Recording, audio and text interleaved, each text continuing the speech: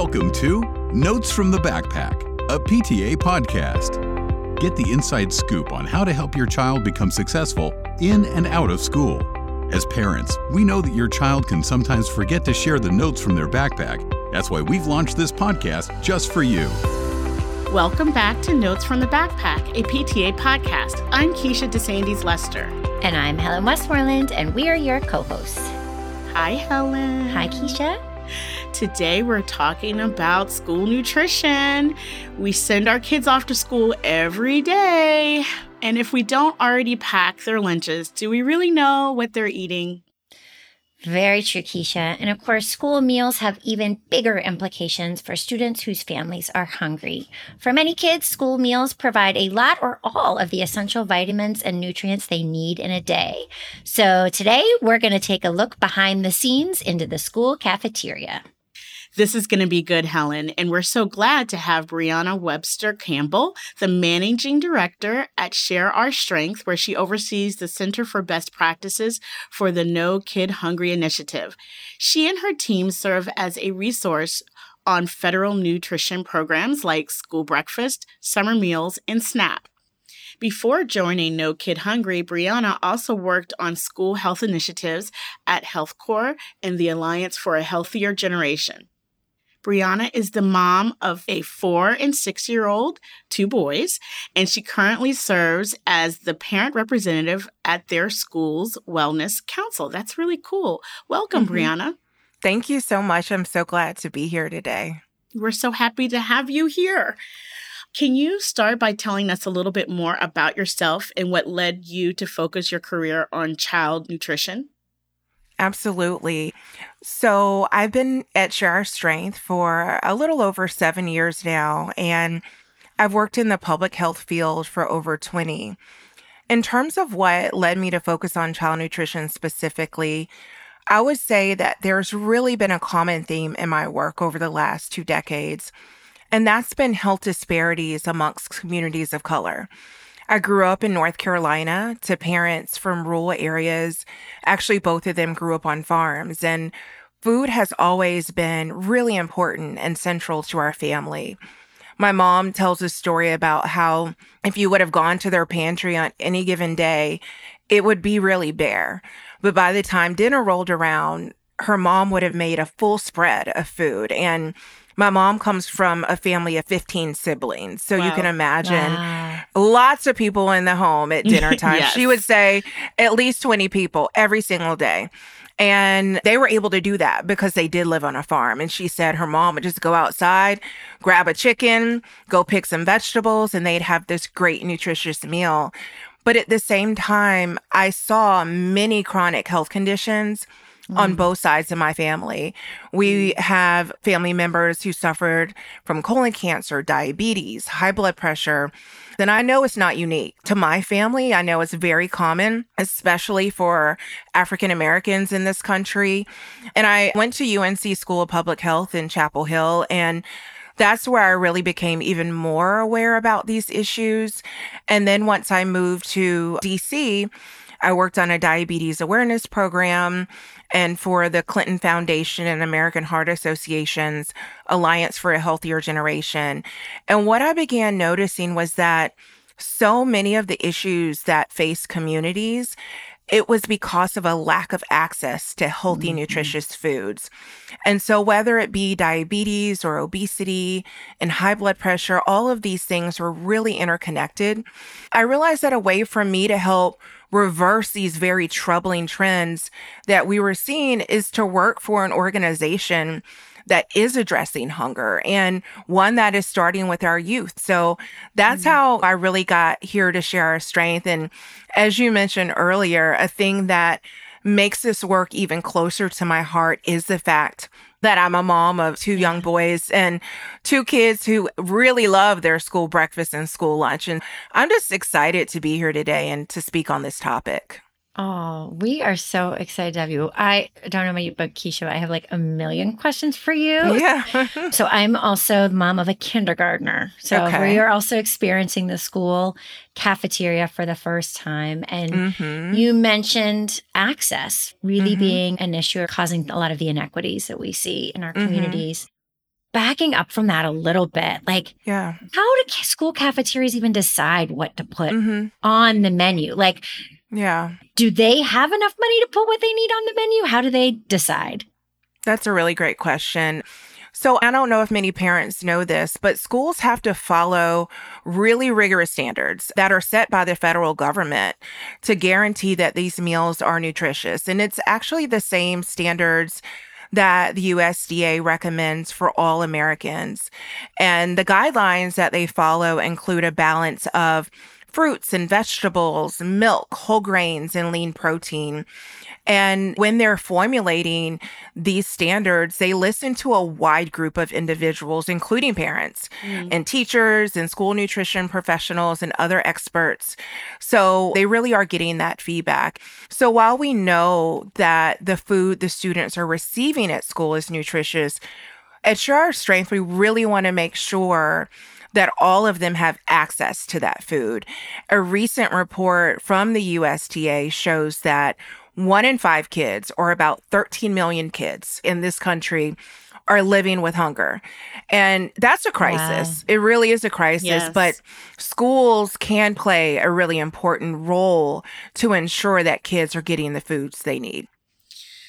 Yes. And you mentioned breakfast. I have 2 young children, an almost 3-year-old and an almost 8-year-old. Yeah. And breakfast is so hard. What are some innovative ways schools are providing healthy and nutritious foods to kids? So we have seen lots of different innovations coming out of schools across the country. We've seen some schools that have opened food pantries for families to have nutritious food at home. Other districts include opportunities for students to learn and get more engaged in the meal process by giving them taste testing opportunities or having them help incorporate culturally appropriate foods. Many schools are doing school gardens, and the list goes on. Actually, we know of a district down in Georgia that hires students to help pack and load boxes for their bus route delivery for summer meals program. So it's a way for the students to be directly involved, doing something good for their fellow classmates and getting paid for it at the same time.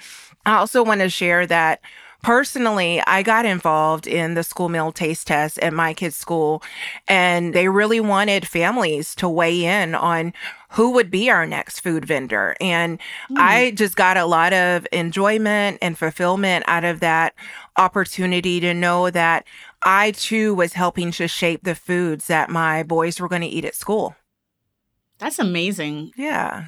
I know. Great. I'm like, I haven't gotten that invitation. Right? I want that invitation. I know, it doesn't happen all the time. It doesn't happen all the time. But I think that if your school does have a school wellness council, that is a great way to try to get involved as a parent. I'm curious. You mentioned that schools have to follow these federal regulations about providing nutritious meals. It seems to me that sometimes the actuality of that is kids don't eat those meals, right? Either because the school isn't providing what they're supposed to be providing, or the way that they're providing it, kids might be, so I can speak for my child, right? Like she'll have $2 on her lunch account. She could just get chocolate milk in the lunch line. She doesn't actually have to get the full nutritious meal. So what advice do you have for parents and schools about how to handle that, or what to do if families are worried that their kids aren't actually getting the access to those meals that their children are supposed to be receiving? Yeah, when a student goes through that lunch line, and if they are getting that full reimbursable meal, they have to choose that whole meal. They may have options. Their cafeteria staff member may say, do you want this or that? But in terms of all of those requirements that I mentioned earlier, they have to do that. I know that some parents are able to put money on an account and students can choose what we call a la carte items. And that's where they could say, oh, I want just this chocolate milk. But if they're going through that traditional lunch line, they actually have to get that meal. And it is really well balanced.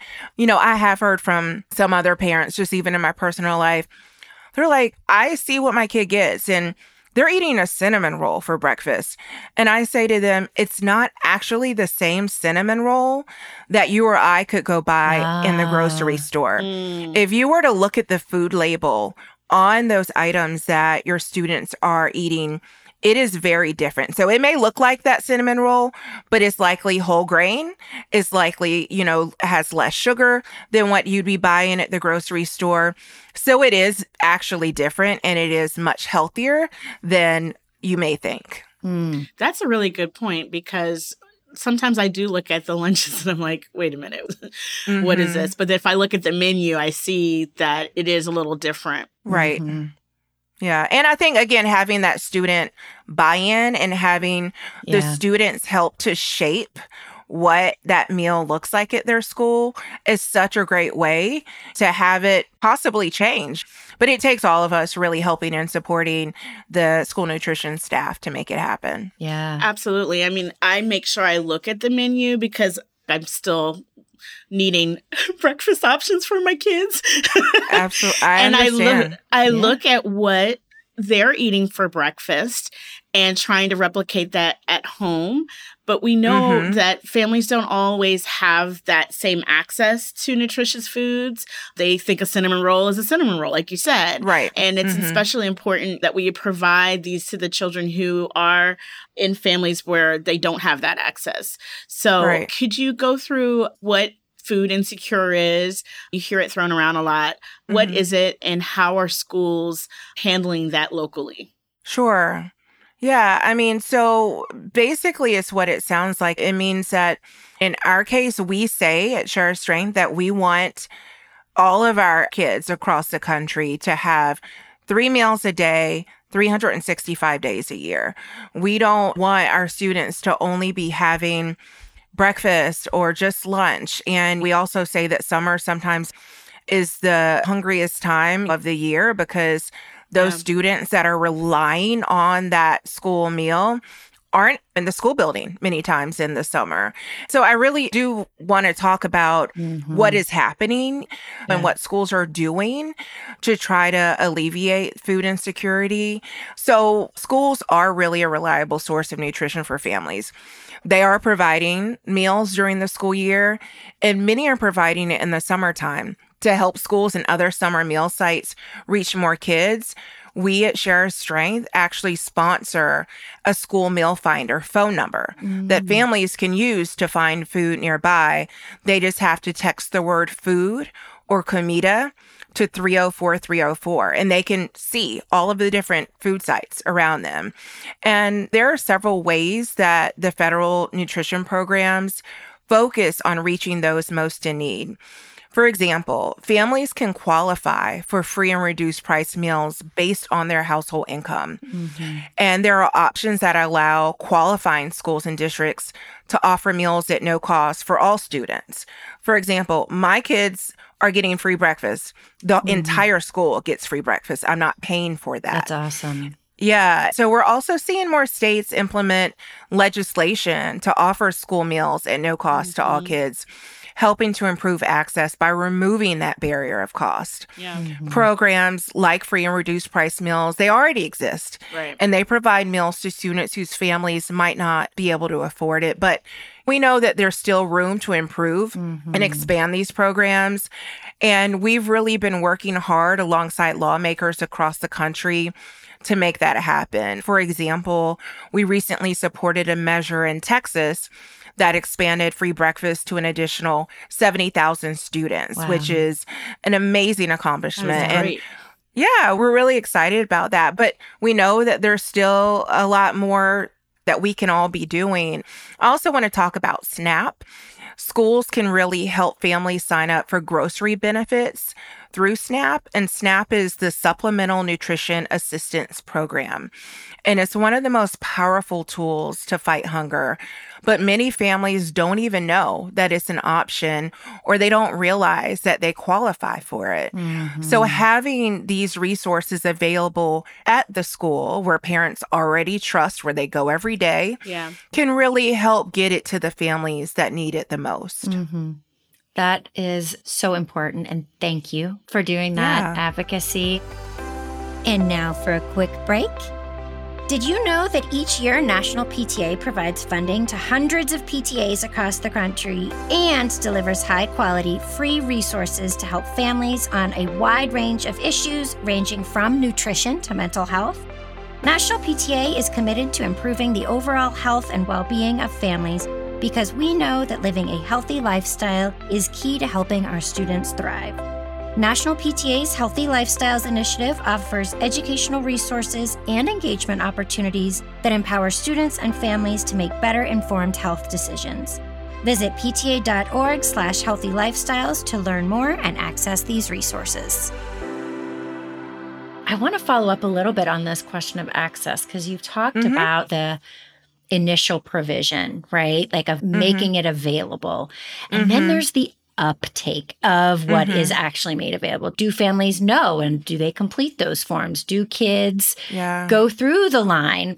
I'm thinking of it because I was really struck by your response about the, $2 on the kid's card and the lunch line of if there's stigma that is preventing this. Is that even true? Is that sort of shame or stigma part of it? And just the process seems hard to follow itself. So curious about that from an access perspective too. Yeah, stigma is definitely an issue. And one of the things that we're trying to do is encourage breakfast after the bell as one solution to this. And breakfast after the bell is what it sounds like. It is a way for students who may be a little bit late because the bus is running late or getting dropped off so that they will have access to that school breakfast in their classroom or in different parts of the school. So that way it removes stigma. Yeah. We do know that there are times when if you have breakfast all in the cafeteria and if students, I'm thinking especially on that middle school and high school level where they're not so nice sometimes, if they see certain students walking into that cafeteria, they may say, oh, those are the low income students or they don't have money. Things like breakfast after the bell will help make it the norm so that all students are sitting around, eating together, chatting with their friends. And it levels that playing field so that no one feels like they are being talked about or excluded.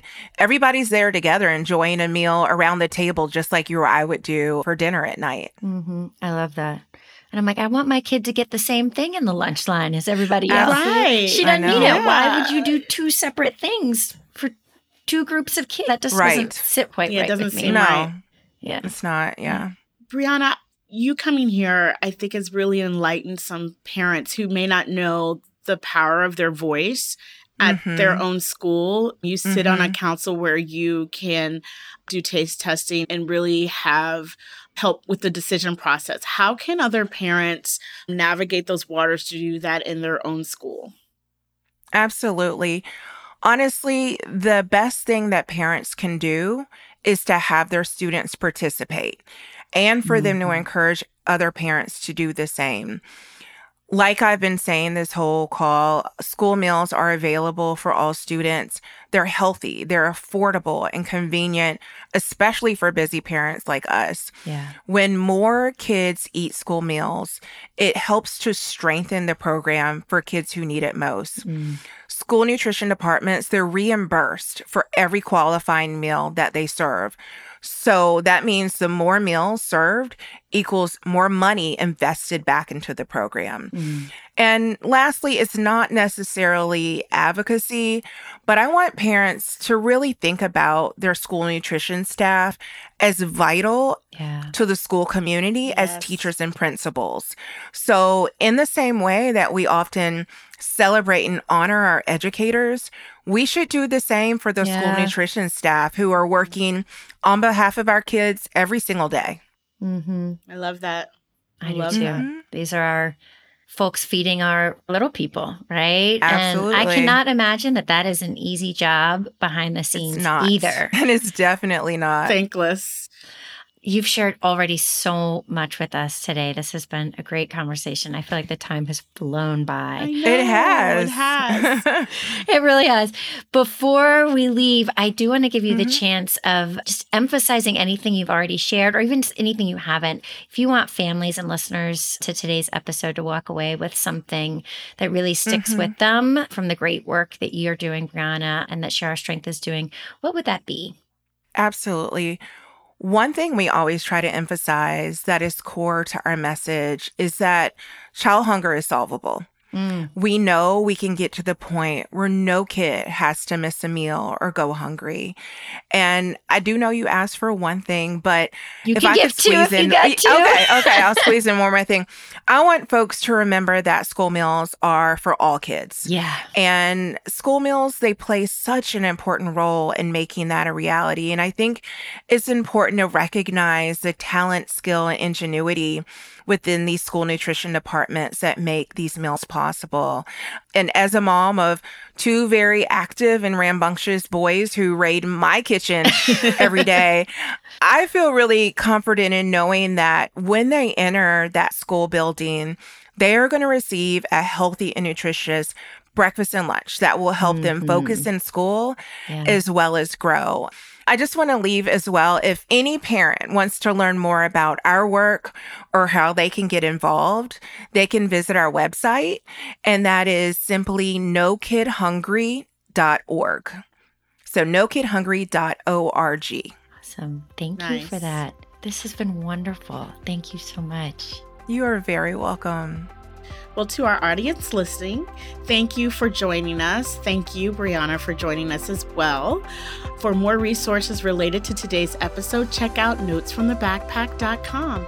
And thanks for tuning in. Join us next time. Thank you for tuning in to Notes from the Backpack, a PTA podcast. Be sure to follow us on social media at National PTA and online at pta.org/backpack notes.